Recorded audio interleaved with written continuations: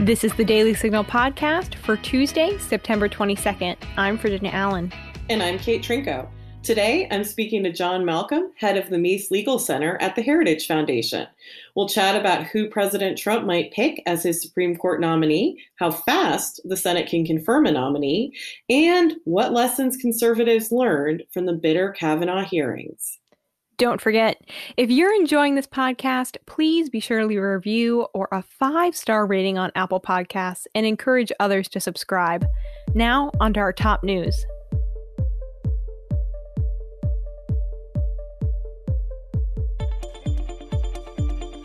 President Trump's list of Supreme Court nominees has been narrowed to 5.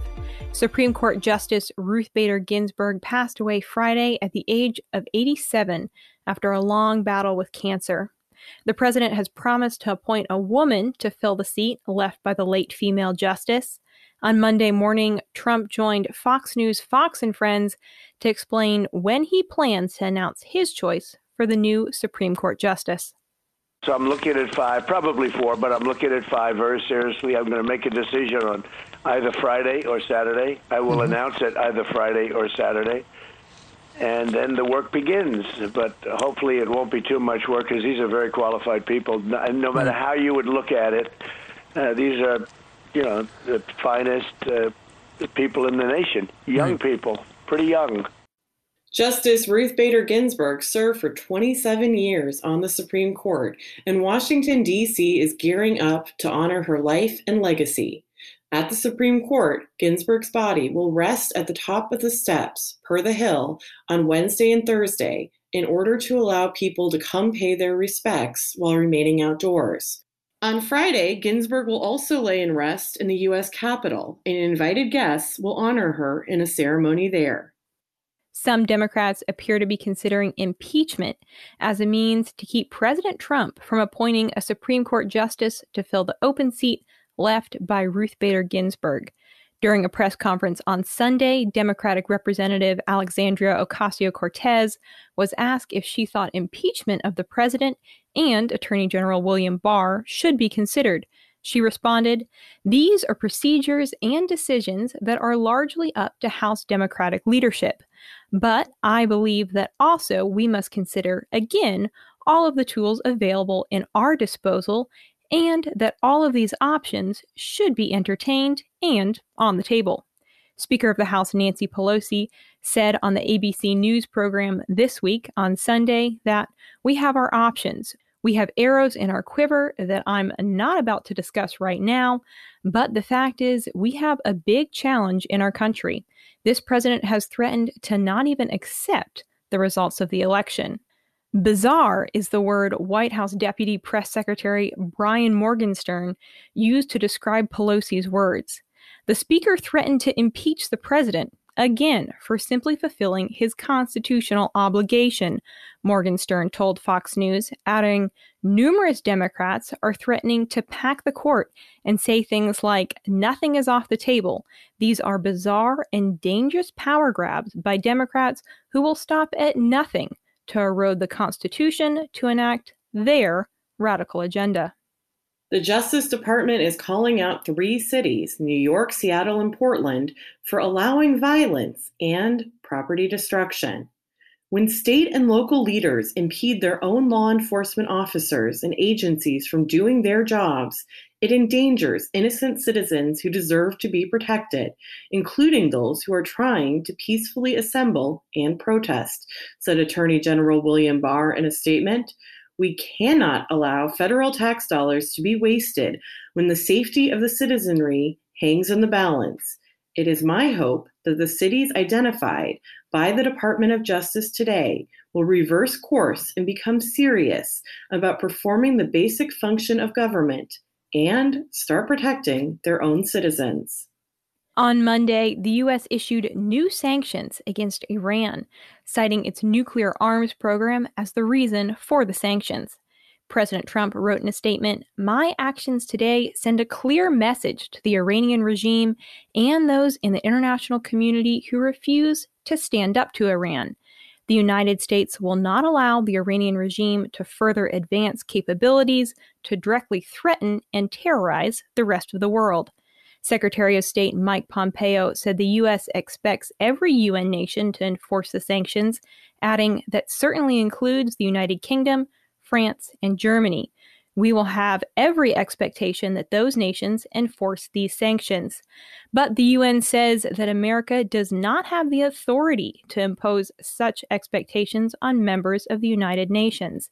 America is claiming a right to impose the UN sanctions under the Joint Comprehensive Plan of Action, but America withdrew from the plan in 2018, causing the three nations of France, Germany, and the United Kingdom, also known as the E3, to respond in a joint statement that the notification received from the United States and transmitted to the member states of the UN Security Council has no legal effect.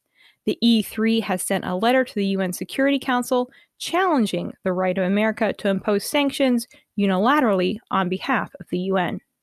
San Francisco's Catholic Archbishop Salvatore Cordileone is speaking out against what he alleges is discriminatory treatment from the city.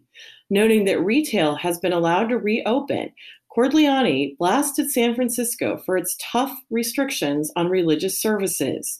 Currently, according to Catholic News Agency, San Francisco masses outdoors can have up to 50 people, but only one person may pray indoors at a time, even in the large cathedral. In his homily on Sunday, Cordileone discussed this via the San Francisco Archdiocese YouTube. Now in San Francisco, all of us here are being put at the end of the line. No matter how rich or poor, no matter whether newly arrived or from families that have been here for many generations. It is our Catholic faith that unites us, and it is because of our Catholic faith that we are being put at the end of the line. Months ago, we submitted a safety plan to the city, including masks and social distancing, just like indoor retail stores did. The city said yes to indoor retail, but we Catholics are still waiting to hear back. The city continues to place unrealistic and suffocating restrictions on our natural and constitutional right to worship.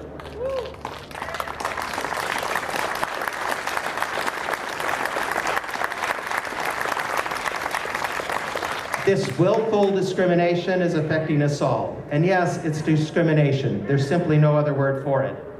We asked, why can people shop at Nordstrom's at 25% capacity, but only one of you at a time is allowed to pray inside of this great cathedral, which is your cathedral? Is this equality? No, there is no reason for this new rule except a desire to put Catholics, to put you at the back of the line. For months, I have pleaded with the city on your behalf, advocating for your need of the consolation of the Mass and the consolation you derive from the practice of your faith and connection with your faith community. City Hall ignored us. City Hall ignored you. They didn't deny it, but they simply ignored you. It has become clear to me that they just don't care about you. On Friday, House Speaker Nancy Pelosi, a Catholic whose district is in San Francisco, was asked about the Archbishop's push for more people to be able to go to Mass. Per the Associated Press, Pelosi said, "With all due respect to my Archbishop, I think we should follow science on this." Next up, we'll have my discussion with John Malcolm about the Supreme Court nomination and what you can expect.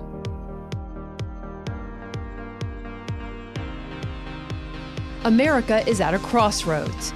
Each day we see the penalties of progressive policies across our nation, while night after night our city streets are set ablaze by riots and rage. That's why the Heritage Foundation has developed a plan to help take our country back. The Citizen's Guide to Fight for America provides a series of Heritage-recommended action items delivered to you each week. Make an impact in your community and in our country. Sign up for the Citizen's Guide at heritage.org/2020 and join in the fight for America today.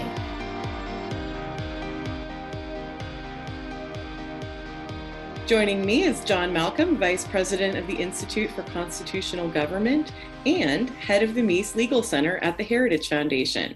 John, thanks for joining us. No, it's my pleasure, Kate. Good to be with you.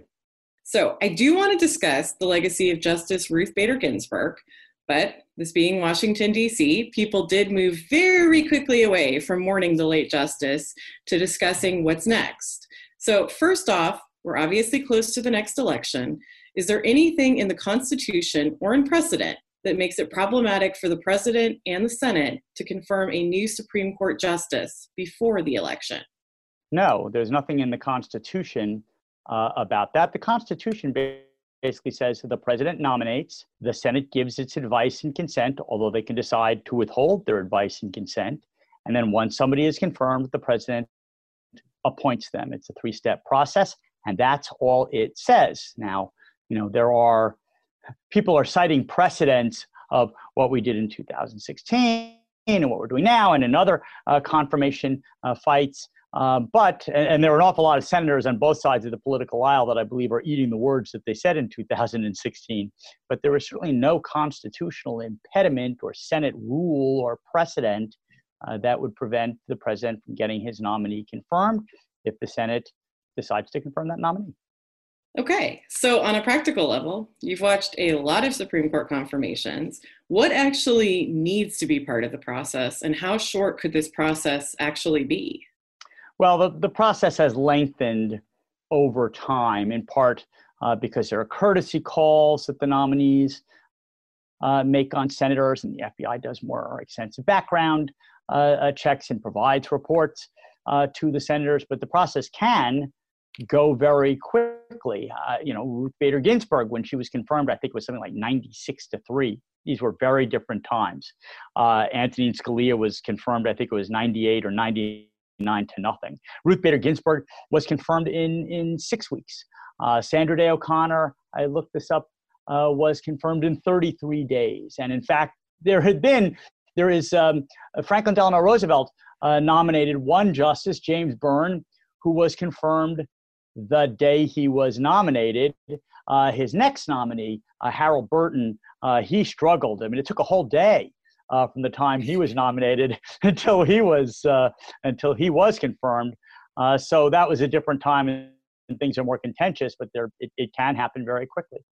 So really, it sounds like the only thing that's absolutely essential is the Senate vote. It sounds like the courtesy calls and all that, maybe it would be unwise to skip them, but it sounds like that could be done.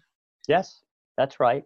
I mean, the president could nominate somebody this week, and the Senate Judiciary Committee could hold a hearing next week. I think the only procedural rule that I am aware of is, and I suppose this could even be waived. The Senate Judiciary Committee typically schedules a meeting for a vote a week after having its hearing. As a matter of course, if the minority party requests an additional week before a vote, that is just granted. So there should be a vote within 2 weeks after the hearing concludes for the nominee. And then it goes to the Senate floor where it could be fast-tracked. So President Trump has said he intends to pick a female justice. He's mentioned 2 women contenders by name, Amy Coney Barrett and Barbara Lagoa. So let's start with Barrett. What do we know about her? What do we know about her judicial philosophy? Well, we know a lot more about Amy Coney Barrett than we know about Barbara Lagoa.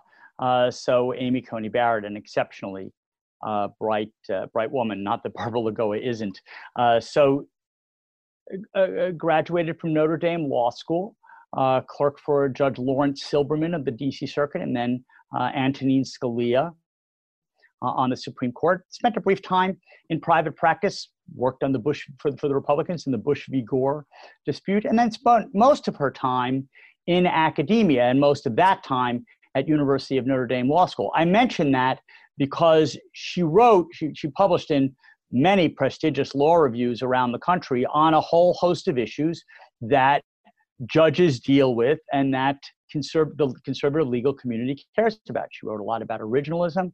She wrote about a lot about textualism. She wrote a lot about how judges ought to approach precedent and when they should adhere or depart from precedent. She was quizzed on all of those things, and of course her Catholic faith during her confirmation hearing. Most memorably, Senator Dianne Feinstein from California, talking to her about Roe versus Wade, said the dogma lived loudly in her.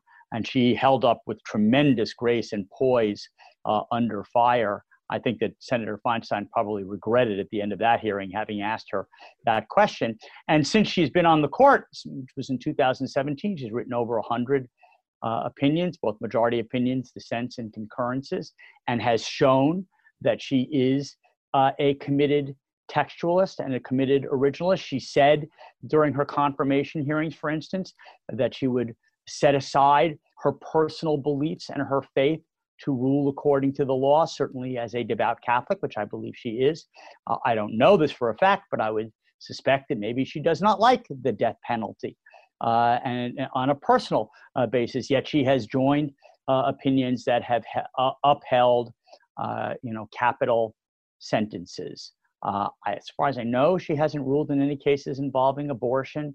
And my guess is the nominee, whoever she is, since we know it's going to be a she, will follow what Ruth Bader Ginsburg did during her confirmation hearing, and to say that it would be inappropriate for her to offer any hints or suggestions about how she might rule in a case that would be likely to come before the court. As to Barbara Lagoa, people I know who know her like her a lot. She's Cuban American. She went to Columbia Law School and private practice for a little while. She did pro bono work for the Miami family of Elian Gonzalez. She was an assistant U.S. attorney, federal prosecutor in Miami for a few years. She's been a judge for quite a long period of time. She was appointed to an intermediate appellate court in Florida by Governor Jeb Bush in 2006. She served on that intermediate appellate court until January 2019, when Governor Ron DeSantis named her as the first Cuban American to the Florida Supreme Court. She did not stay long on the Florida Supreme Court because President Trump plucked her off of that court and nominated her to the 11th Circuit, where she actually was confirmed quite handily. I think the vote was 80 to 15, but she's only been on that court since December of 2019. She hasn't issued rulings in a significant number of cases, although recently she did join an en banc majority. It was a 6-4 ruling upholding Florida's felon voting law, which required felons to serve their entire sentence, including paying all fines and restitutions before they're eligible to have their voting rights restored. She joined the majority opinion that was written by Chief Judge Bill Pryor of the 11th Circuit. And one thing which I took great heart in. So Judge Pryor not only wrote the majority opinion, he wrote a one-page concurring opinion that was quite bold, in which he said, the role of a judge is not to be on, quote unquote, the right side of history. The role of a judge is to follow the law, be a good judge, whether it is popular or not, and stand on adherence to the law and the strength of one's convictions, and not bend to the popular whims of the day. One other judge joined that concurrence, Judge Barbara Lagoa. Interesting. So, of course, the most recent confirmation hearing was Brett Kavanaugh's, and that was, to put it mildly, very ugly and divisive. Do you think conservatives learned lessons from the confirmation hearings of Kavanaugh? Do you think the left learned lessons? And how do you think that the Kavanaugh hearing or its shadow could affect this upcoming confirmation process? So I have a variety of answers to that. I'm not sure the right learned much, because these were lessons they had already learned through the Robert Bork and Clarence Thomas confirmation hearings, which also involved, certainly in the case of Thomas and Kavanaugh, the politics of character destruction. So these vacancies don't come up very often. There are only 9 of these justices. The Supreme Court considers all sorts of issues, statutory cases, important constitutional cases that define our rights, separation of powers, et cetera. Indeed, the court takes on a lot of issues that I personally think they shouldn't take on and should leave to the democratic process. But because they take on these hot button issues, senators want to know the personal beliefs of they want to get guarantees as to how these judges or nominees are going to rule in individual cases. And they get frustrated when they don't get answers that they want to hear, and sometimes they reach out for more personal attacks in order to try to damage or defeat a nominee. This is going to be tough. I don't think that it will be very credible to accuse either Barbara Lagoa or Amy Coney Barrett, if one of them is the nominee, of having attempted to rape somebody in college, which was the allegation against Brett Kavanaugh. I think that both of these women, they're charming and quite poised to have been through a confirmation process recently. I think the Democrats are going to have to think very long and hard about how they attack these nominees, because if they're viewed as having overplayed their hand, that could have an effect on how the electorate and how undecided voters view them. It will be particularly interesting, I believe, to watch how vice presidential candidate Kamala Harris, who is on the Senate Judiciary Committee, approaches this hearing. So you brought up the 9 justices, which, in most of our lifetimes, that's been the status quo. But what is the history of how many justices there have been in the Supreme Court? Have there been court packing attempts? And the reason I ask this, of course, is because Representatives Joe Kennedy and Jerry Nadler, who's chairman of the House Judiciary Committee, both tweeted over the weekend comments that indicated that they think the Democrats should add more Supreme Court justices if a Trump nominee gets through. So is this a viable proposition, and how does it fit into the larger picture? So let me go over the history of that, and then I'll tell you whether I think it's a viable proposition. There is nothing in the Constitution. It just says that there shall be a Supreme Court and such inferior courts as Congress may establish. The number of Supreme Court justices is established by statute, and it has changed over time, although there have been 9 justices for a long time. There was one serious attempt in our nation's history to try to pack the court. So President Franklin Delano Roosevelt was very frustrated that a majority on the Supreme Court were issuing rulings striking down large portions of his New Deal.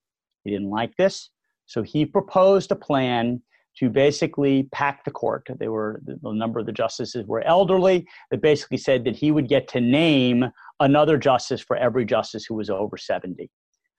That did not happen. It did not happen for a couple of reasons. One is he could not get enough Democratic support. They controlled the Senate at that time, fairly substantial majority. He couldn't get enough of the Democratic senators to go along with that plan.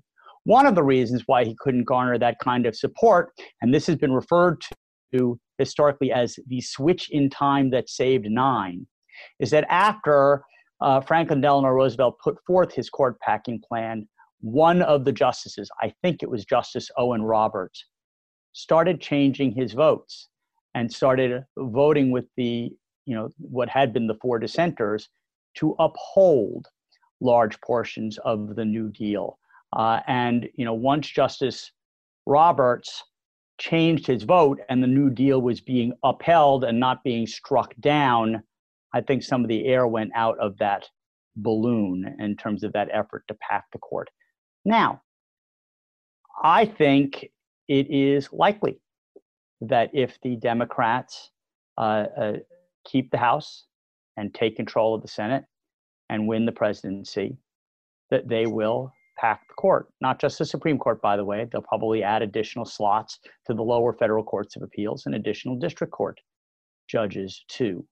The last time that happened on any kind of a broad basis, not the Supreme Court, but lower courts, was under Jimmy Carter.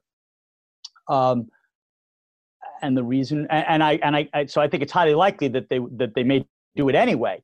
But certainly, if President Trump pushes through a nominee and he loses and the Senate is retaken by the Democrats, I think it's a virtual certainty that they will pack the court. The biggest impediment to them at the moment is that while the filibuster has been done away with, nuked is the phrase that was used, the nuclear option was used to do away with the filibuster for nominations, the filibuster still lives for legislation. And again, you'd have to pass a statute to change the number of justices on the court.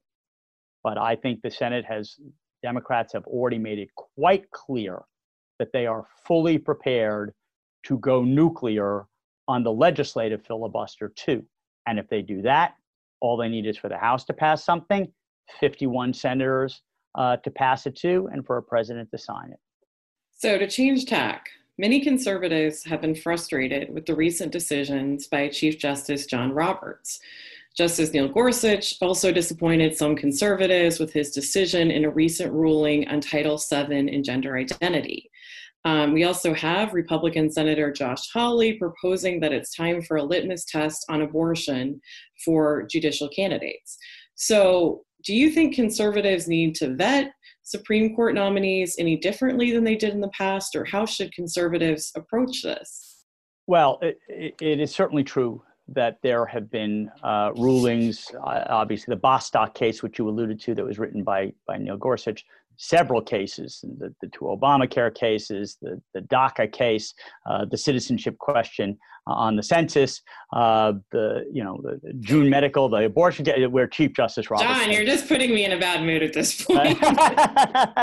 Well, I'll say this. Look, even your friends, even people whom you like and admire, who will rule the way you like 90+% of the time, are occasionally going to disappoint you. I mean, even Antonin Scalia, and no conservative would say that Antonin Scalia was anything other than a fantastic justice, joined an opinion that held that burning an American flag was protected speech under the First Amendment. And he wrote an opinion called Employment Division versus Smith that people of faith believe really watered down the free exercise clause of the Constitution. So even great justices whom you like and admire will occasionally disappoint you. These are independent-minded men and women, and you look to see whether they are, issuing opinions with fidelity, even if you think they got it wrong, or whether they are really tacking to the left, which many Republican appointees, John Paul Stevens, David Souter, certainly Earl Warren and William Brennan, have done. Now, I understand that frustration, and I understand the desire of some to say, the vetting process has not worked well. We need to have a litmus test.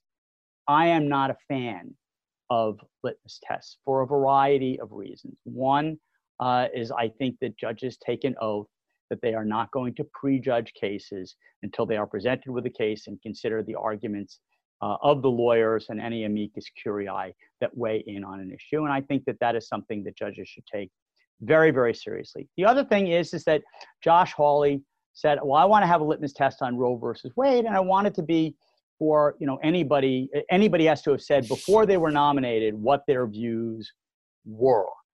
Well, if you went with that, then there are some justices like David Souter who probably get through.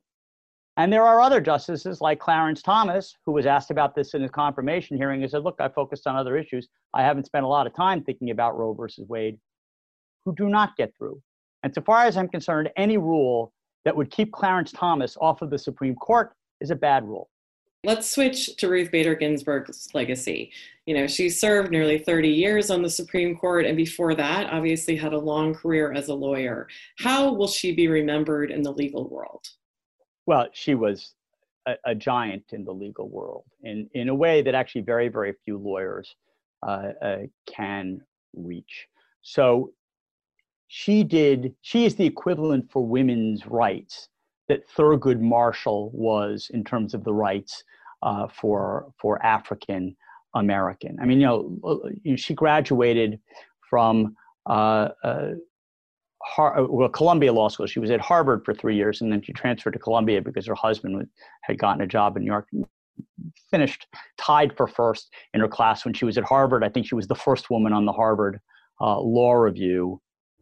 She struggled to get a job because she was a woman. She became a professor, and then she started in 1972 the American Civil Liberty Union's Women's Rights Project, and she mapped out a strategy, a very successful one, to advance women's rights. She argued 6 seminal cases, winning 5 of them before the U.S. Supreme Court, and lots of cases in the lower court. So in terms of advancing women's rights, she is clearly a legend, and deservedly so. She then served with distinction for a number of years in the D.C. Circuit Court of Appeals and 27 years on the Supreme Court, where she was certainly a liberal icon. So while she certainly left her mark as a judge on the D.C. Circuit and a justice on the Supreme Court, where she really left her mark was as a lawyer, and to show how much respect she had in the legal community and how different times were.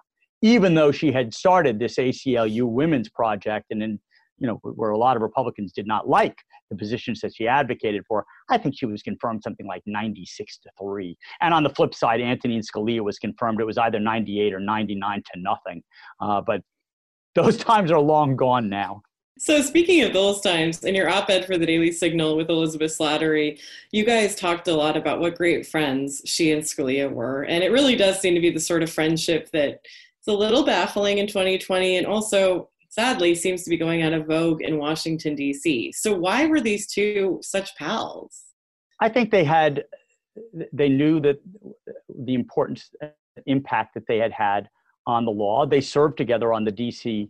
Circuit before they were justices on the Supreme Court.